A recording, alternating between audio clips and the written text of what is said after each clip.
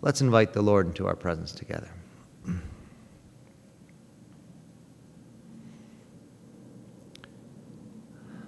Almighty God, it's true that you've said we can do nothing without you. And so this morning we invite you to come into our midst, to speak through this frail vessel that is before you, to work in each one of our hearts. Lord, you know the needs, and you alone can touch and speak to us and inspire us and help us to be free from the things that hold us captive, to truly reflect your character, and to find the joy, the abundant joy that you've come to give us. We pray these things in the name of Jesus. Amen.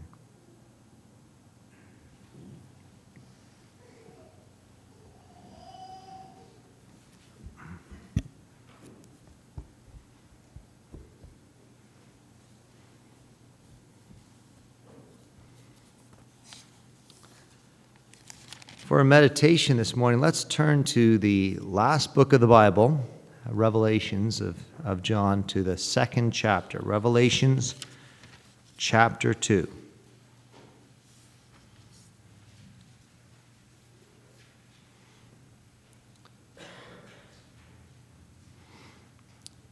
A few weeks ago, we looked at the introduction of John as he was banished to the Isle of Patmos and received a vision of the risen, glorified Jesus in a message to the 7 churches in modern-day Turkey in Asia Minor.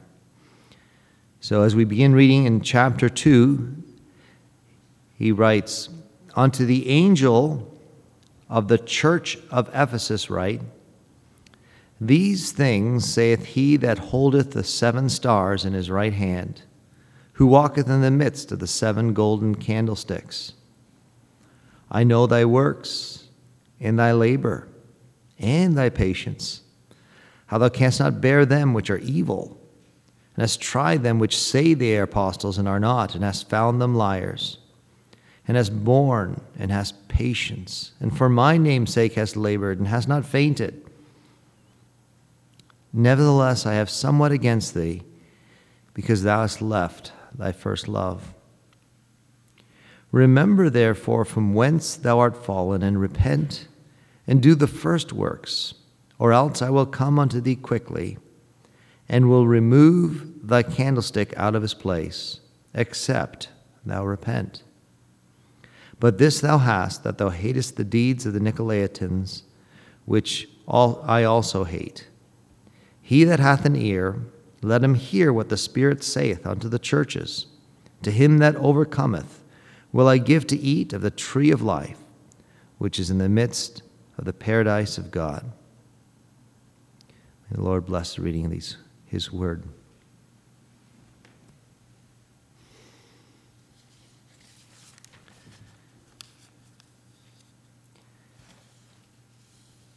Jesus himself appeared to John as he was being exiled.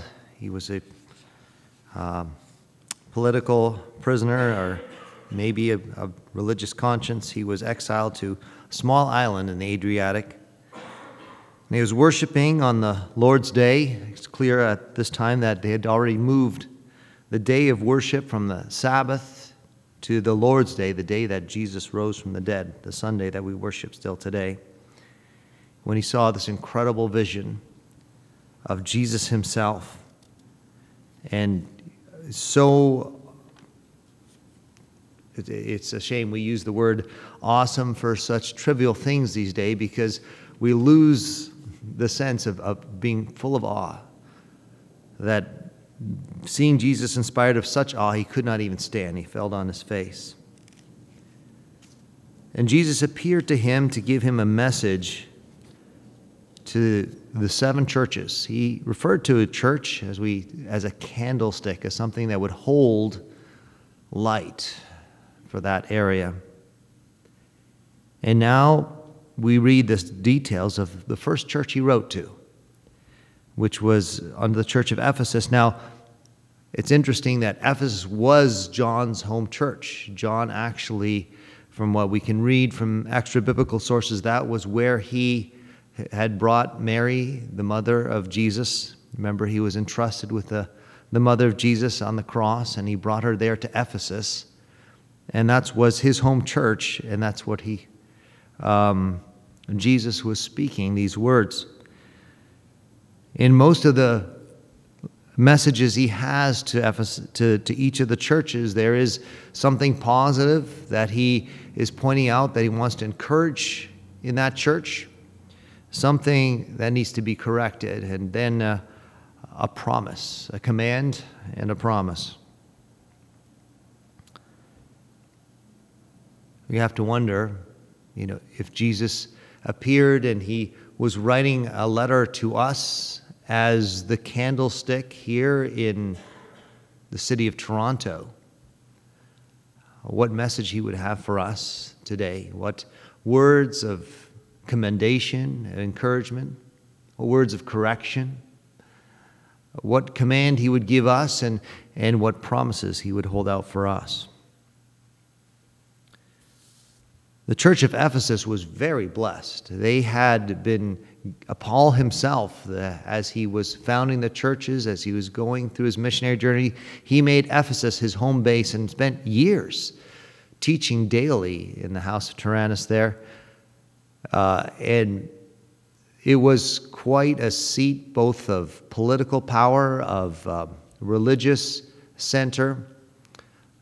Before Rome had made it, it's basically the third largest city of the time, about 250,000, and had a port of some significance, and also had the Temple of Diana. We read in the Bible what controversy there was about that it was a religious center because it had a large statue, supposedly fallen from heaven, of Diana.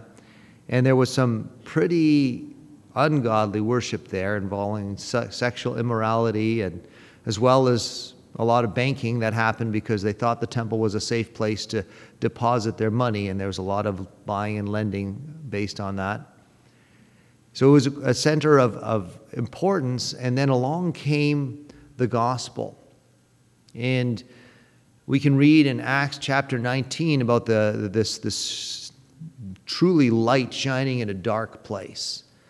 It's one of the places where we see the most obvious confrontation with the powers of the devil that happened after Jesus' time, where it wasn't even Paul himself, but there was someone who's pretending. He pretended to use the power of God to cast out evil spirits. We know there's lots who try to traffic in spirituality and profit in that.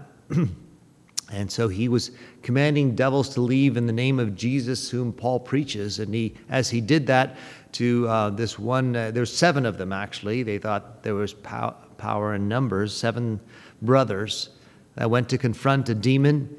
And as they confronted the demon spoke in the possessed man and said, "Jesus I know, and Paul I know, but who are you?" And chased them out of the house, naked and unclothed, because they had no power. It's kind of a lesson to us that knowing the name does not mean to know the power. Knowing the name of Jesus, knowing the name of those in the Word of God, understanding the stories is not the same as knowing Jesus and having his power inside of us. But as the power of Paul and Jesus shone in this very dark place, a place that was a seat of political and pagan and spiritual oppressive power and corruption, it made a difference. So much so that those who were in these occultic, satanic arts made a huge bonfire as I think it's like $55,000 worth of occultic materials that they burned there in the public to demonstrate that we are finished with these things that maybe brought us some power, but we know how these things work. You get power, but you become under its power and enslaved by it. And they found the freedom that was in the clear teaching of the gospel, that Jesus came to die in our place, as opposed to us. Most religions, all religions, are based on our efforts and how we get into God's good books and his good graces by what we do. And here was something completely radically different that Jesus had already done for us, what we could not. Now, some people think they still can do on their own, and that's usually the trap, that people think I'm not good enough for God to meet him, or I can do it on my own. But I would challenge you, if you feel that you can be good enough on your own, try to live up to the standards that Jesus has proposed in even the Sermon on the Mount, the principles. Try to do that by your power. It's only by God's power. But we see this light, that there was a bright, shining light in Ephesus that was piercing the darkness, and it was making a difference. It was having a dramatic effect. And this church of Ephesus was the one that actually planted all the other 6 churches that are referred to here in Turkey. It was alive. It was growing. They were blessed with teachers. They had not only Paul for 2 years, but Timothy, who Paul discipled, and Priscilla, Aquila, Apollos, and then John himself, the disciple, having moved there. They were blessed with incredible teachers. And they had incredibly good fruit. So what does Jesus have to say to this very blessed and special church which had this history? So these things saith he, Jesus, who holds the 7 stars in his right hand, who walks in the middle of the 7 golden candlesticks. I know thy works, thy labor, thy patience. The church of Ephesus was not idle. It was active. It was busy in God's work, and it didn't just do the easy things. It didn't just speak words. It persevered. There was patience involved. How thou canst not bear them which are evil. How thou hast tried them which say they are apostles and are not, and hast found them liars. The church of Ephesus was a discerning church. They had good, sound teaching, and so they were able to distinguish between those who were trying to say things that they were not there, that pretended to be leaders. They could cut through. They knew the truth. They couldn't be fooled by those who would want to take advantage of them. That's what truth does for us. As we come filled with truth, we're unable to be manipulated and deceived and taken advantage of. We're just speaking with some friends of ours about different countries and how maybe in the past people were manipulable, but now they have access to the internet and Google, and now they can't easily be manipulated. And as we get familiar with the truth of the Word of God, we're less susceptible. And Jesus commends them that they not only were fooled, but they took a stand. It's one thing not to be personally deceived. It's another thing to take a public stand for truth and to expose things that are wrong and would deceive others. As born, as patience, once again. They've been through things. We know that early on there was a huge outcry, a lot of political pressure. The silversmiths were making a lot of money, making these shrines to Diana. And so as they were losing money, because now Christianity was exposing this whole fraud of that, as you pay money and as you, worship things, that because this was being exposed, they were losing money and they didn't like it, and so they got a huge mob together, filled the entire, there's like a 25,000 seat auditorium there in Ephesus, and then they gathered the whole town together to make a big uproar. And they wanted to basically tar and feather or lynch, Paul, who was there at the time. And his friends prevented him from going in, and there was a big outcry for hours until the town mayor was able to calm them down. So we know that there was a lot of political pushback, from the forces of darkness and those who profited by them.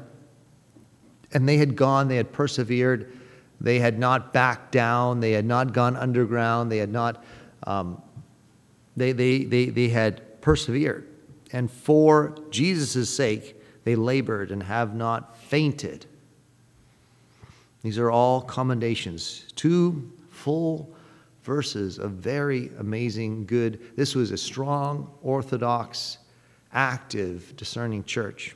Sometimes you get Orthodox churches that know the truth, but they don't do a lot about it. They may be a candlestick that's under a bushel, that shows light to a contained environment. That light doesn't go beyond that limited circle. But this was a church that had actually labored. Nevertheless, now we come to the turn. I have somewhat against thee because thou hast left thy first love.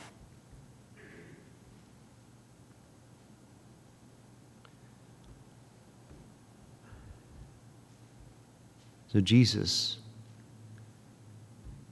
this is Jesus' bride. Speaking to the church, he says the church is like his bride. His bride is faithful. His bride is doing the right things. But his bride doesn't love him. Can you tell? Can you tell if someone may be serving you and doing all the right things, but they don't really like you? They don't really care. Maybe it's not that they're not, don't dislike you, but the love isn't there. The initial love. He said your first love. So it's not like the church of Ephesus didn't love God, but it wasn't like it was at first. We know that and God has given us the husband and wife relationship, this exclusive relationship, because it reflects Him and reflects the relationship that He has even within Himself. We have this amazing Trinity where there's a God who understands love and relationships because He's had it from all eternity within Himself, the Father, the Son, and the Holy Spirit. And He invites us to have that same intimacy and oneness. That's His vision. We read Jesus' prayer before He was crucified was that we could be one like He is one, that we could have that same sharing of all things, the same oneness that He has with the Father. And in that exclusive relationship, we know that we often call it the honeymoon period, where when two become one and there is no withholding, there's no barriers, there's no holding back. And as they give themselves completely, and there is this tremendous joy, and it is one of the most euphoric and positive experiences. And we call it the honeymoon period because it doesn't typically last. Often we have ideals and we project our own ideals on another person. And they're human, they aren't our imagined ideals.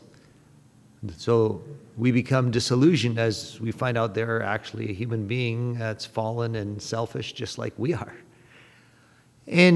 But that doesn't mean that we can't have, at that point, a deeper love, a love that is with a real person, that isn't based on illusions, and that is truly becoming one with someone.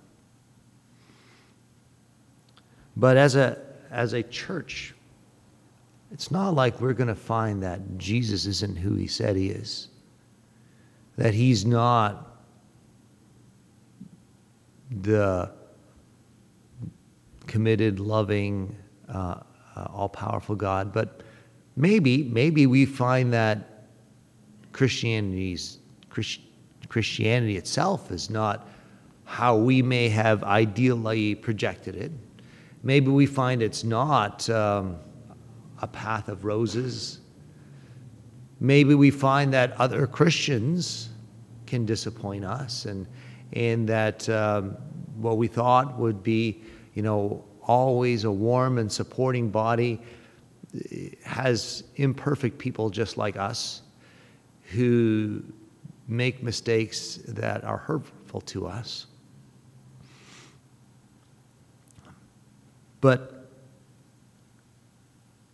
And maybe that's the problem. As we take our eyes off of Jesus, who is never going to disappoint us, and we bring it down to the amazing people, and we put our trust in the people, and the people disappoint us.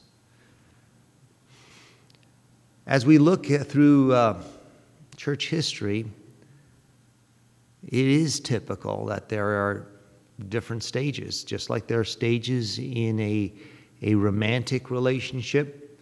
There can be stages in a church movement where it begins again with this response to the incredible truth and a fresh personal engagement with who God is. Typically, maybe as people begin to pray and to humble themselves and to repent and to be willing to give up all, because that's what you need to have a real marriage relationship that has that first love, is to hold nothing back. And as we do that with God, God is free to work. We saw that, 1850s, and we've seen that in other periods in time where God has really moved in his people. But when our focus is off of Jesus himself, into wow, isn't this wonderful? This is growing. There's other people who are also attracted to this good thing. And we need to come up with regulations and rules and ways to set norms. And when our focus is on maybe the organization rather than the organism, that it starts to get rigid. And as we focus on those rules, because Ephesus seems to be they had the right rules.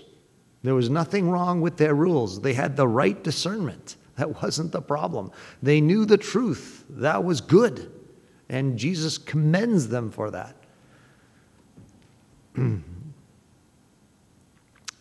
Thinking of the passage that says that the letter killeth and the spirit maketh alive. I've been thinking about that for God's been laying on my heart for some months as I see that, like I said, in myself, those around me. The letter killeth, the spirit makes alive. When we reduce things to the letter, it's no longer alive. Going back to romantic relationships, I think I heard someone, they knew that their previous generation had failed in having successful marriage, and they were going to avoid it. They were going to make sure they weren't going to go through this problem, so they were going to come up with a contract. And they were going to have this prenuptial agreement, and if the other person would sign this contract, then they were guaranteed to avoid the pitfalls that the previous generation went through. Do you think that's going to work? Do you think we can avoid via written contract or ensure using a written contract with our proposed spouse that we're going to have a successful marriage? Is that going to solve it? I mean, you can make it 50, 100, 300 pages long, maybe even more. Do you think you can cover everything in that written agreement that's going to ensure that you have a successful marriage? Why not? Because love is not something that can be codified, legislated, legalistically specified. We can come up with some rules of conduct, but the motivation of the heart is what makes that marriage relationship alive. Does this person really love me? Are they really committed? Do they care? Do you feel that heart response? Or are they going through the motions because they know that this is what's required? There's a big difference, And Jesus can tell. If you can tell that someone is just going through the motions in their relationship with you, you don't think Jesus can tell if we're going through the motions with him? If we are truly motivated by this desire to know him, to share all with him, to be one with him? Or do we say, okay, God, Jesus, what do you need? Let's write it down and I'll try to get it all done, right? And then I'm done and I can go pursue my own agenda.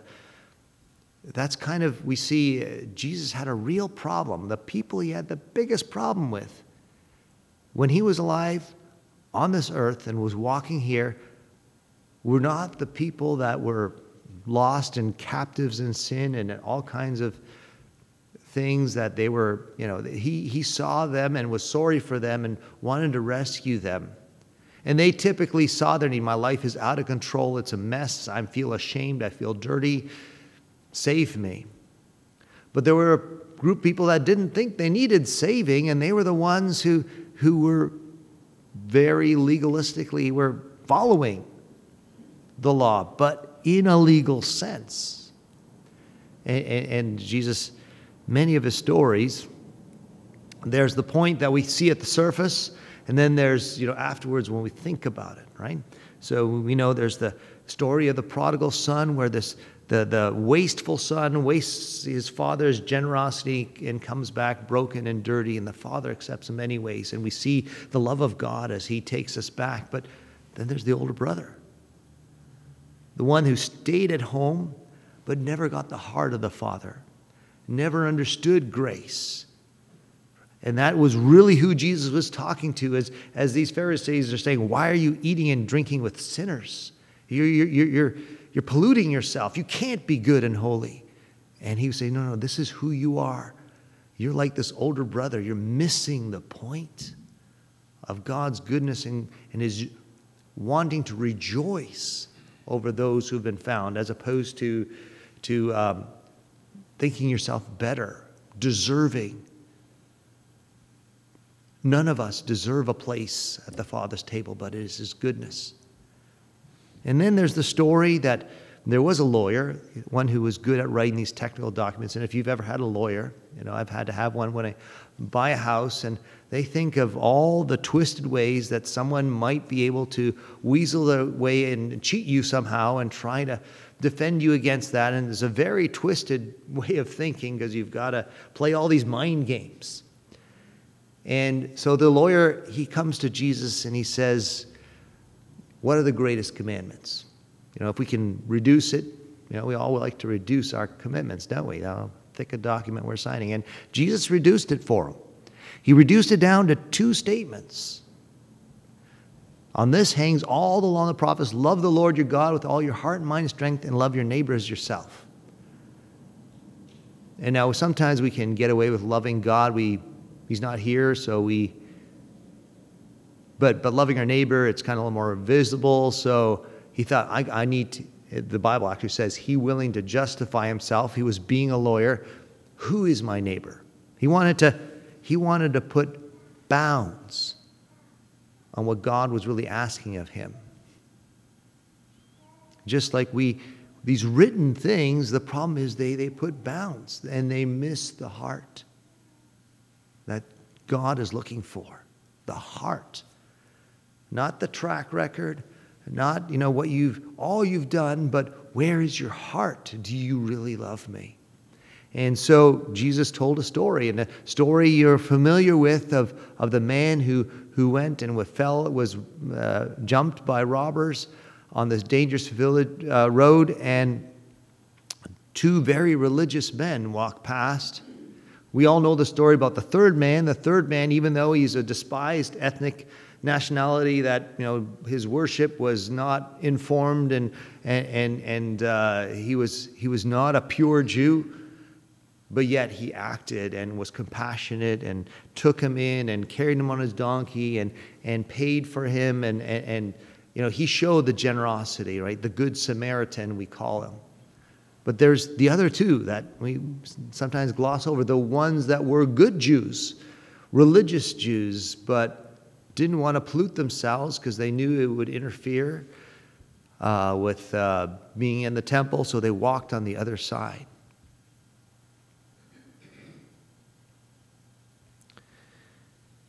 I have somewhat against thee, because thou hast left thy first love. Remember, therefore, go back to that initial response to the overwhelming love of God, that he would leave heaven and earth, that he would come down and leave his majesty and infiniteness and become this finite baby and be subject to poverty and rejection, and he would express to you the image of God, and then would take on my sin, your sin, all the things that we're too ashamed to even think of, the doors we lock and we hope no one ever discovers that we've thought or done. And he took that on him. And he took it to the cross. And he bore it there. And he hung in agony. Rejected not only by us, despised and rejected, as we heard them sing last night in the Messiah, but even rejected by God. As God himself turned his back on the pollution that Jesus was carrying because of me. And when we recognize that he's offering us this freedom, as he rose from the dead, showing that that was accepted, and you and I can walk free from not only the penalty of the past, not only the need to pay for our sins, but the power of that sin. Not only the penalty of sin, but the power of sin. That as he rose from the dead, you and I can walk free from the things that once enslaved us. That's why all the self-help and all the psychological ideas and sophistication can never get us to overcome our human nature, but the power of Christ can, and the power of sin is broken. And as we come to the Lord in repentance, and we experience his undeserved goodness, going back to the romantic relationship, I remember how I was undeserved of my wife. I didn't deserve being given a gift of God's daughter to cherish and to love me. I didn't deserve that. I couldn't deserve that. How much less could I deserve the love of God? How unworthy and and overwhelming, and we lack words to describe the magnitude of God's undeserved grace. We call it that He takes the worst and gives the best, as He exchanges that, as He personally pays the highest price and demonstrates commitment. And as I respond to that, in that overwhelming goodness, there is nothing but love and gratitude. And if I keep my eyes on that and I don't look at the disappointments in life, that, well, why hasn't God done this for me? God in His love has very good reasons. We may not understand now, but we will understand how it's better for us. And why, has this person done this and that person done this? Our disappointments with the circumstances of people, that's missing the point of Jesus. In our love response to God's love, we love Him because He first loved us. And as we keep our eyes on that, we will not become a church that looks good on the outside, that is doing the right things, but is missing the heart of God on the inside.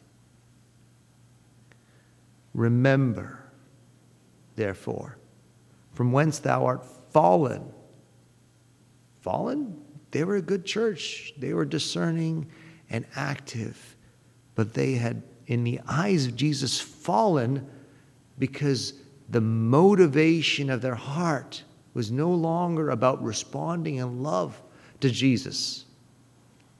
Maybe it was about doing the right thing, being the right person, maybe about what other people thought about them, maybe about just feeling good about their own self-effort. I don't know what it was, but it was no longer responding to loving God because He first loved us. Remember from whence thou art fallen and repent. Repent. What does that mean? We acknowledge how we have hurt God. First, as we've rejected Him, as we have not appreciated what He has done for us. We repent as that rejection has had consequences and put pain on God and others that He has loved. We acknowledge, we own it, we stop running and hiding from the truth, because that's what it is. When we kind of just want to push it under the carpet, under the bed, in the locked closet, and we don't deal with truth. And God says, no, come. I already know. I know what you're feeling bad about. And there is a way to move forward that will deal with it, so you no longer have to be hiding and running down, as God's love, with a poem says, is the hounds of heaven that chase you through the arches of time. You no longer have to run from God's love. You can allow it, but it requires honesty. It requires humility. It requires facing what we've done wrong.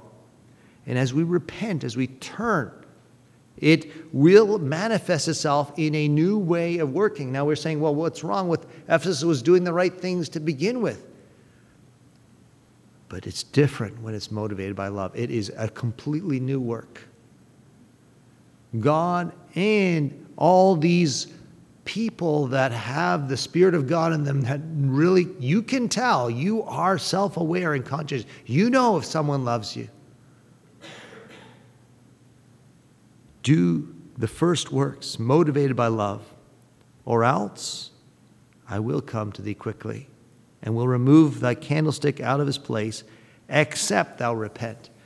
God is offering hope. He's offering a way forward, but there is a window. It's not an unlimited offer. There requires a response within the right time.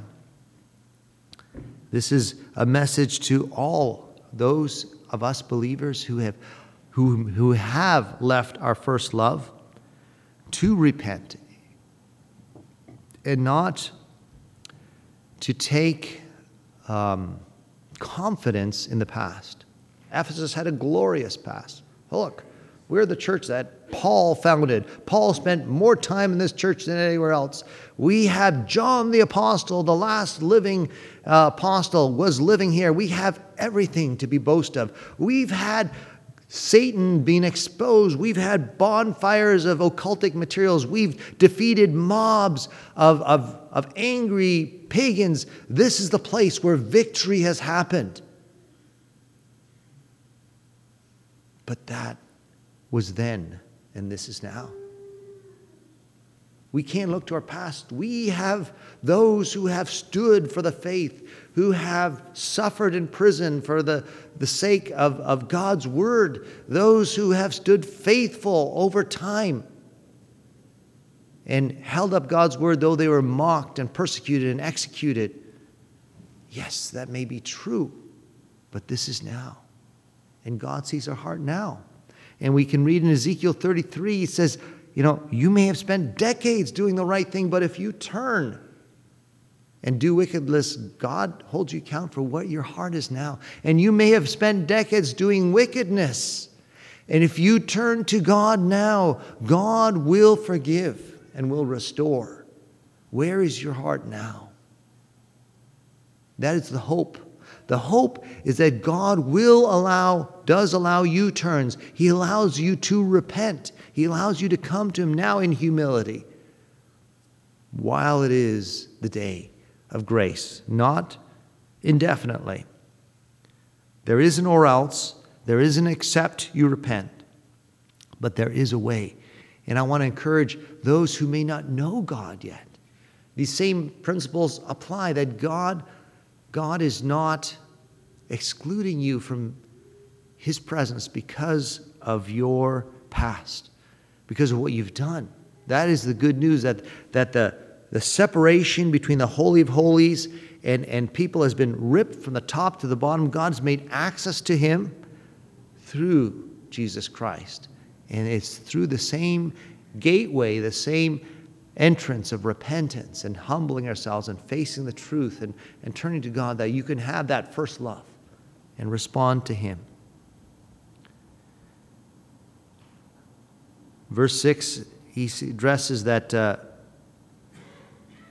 he says, this thou hast, that thou hatest the deeds of the Nicolaitans, which I also hate. Notice that he didn't say that you hated the Nicolaitans, because it's not about hating people. It was their deeds, it was their teachings. We can see from the context a few verses down that this was a toleration of immorality, of lowering of standards,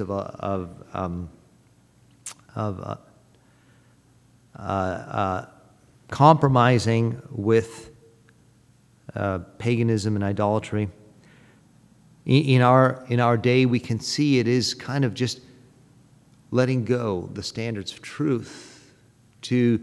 We see the shifting morals as we've gone to a relative morality, and we see where that goes and what it accepts. And we need to love the people that are captive by it, people that are facing suicide and depression at unprecedented levels. And we hate the lies that are hurting them because we love the people.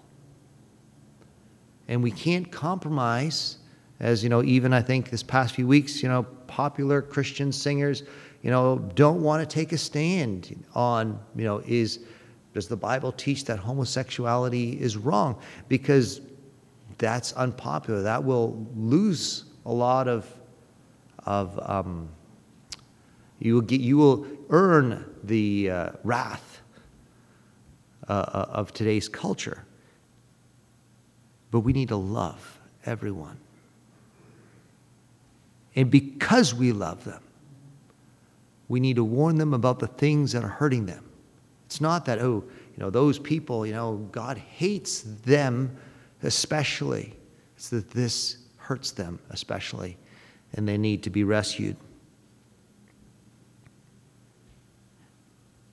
It's not about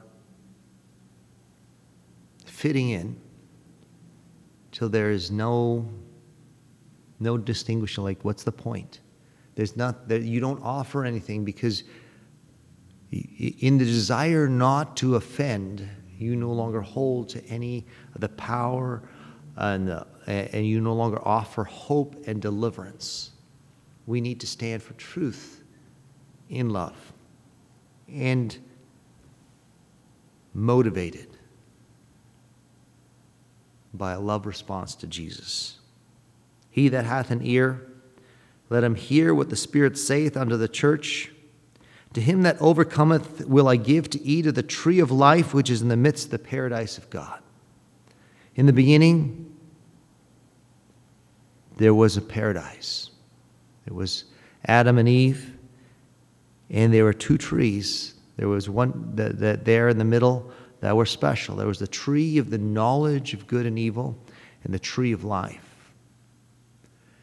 And as they chose, they wanted to experience for themselves, it wasn't good enough that God told them, this is going to hurt you and this is evil. They wanted to experience it, and boy, have we experienced, as humanity, the knowledge of good and evil.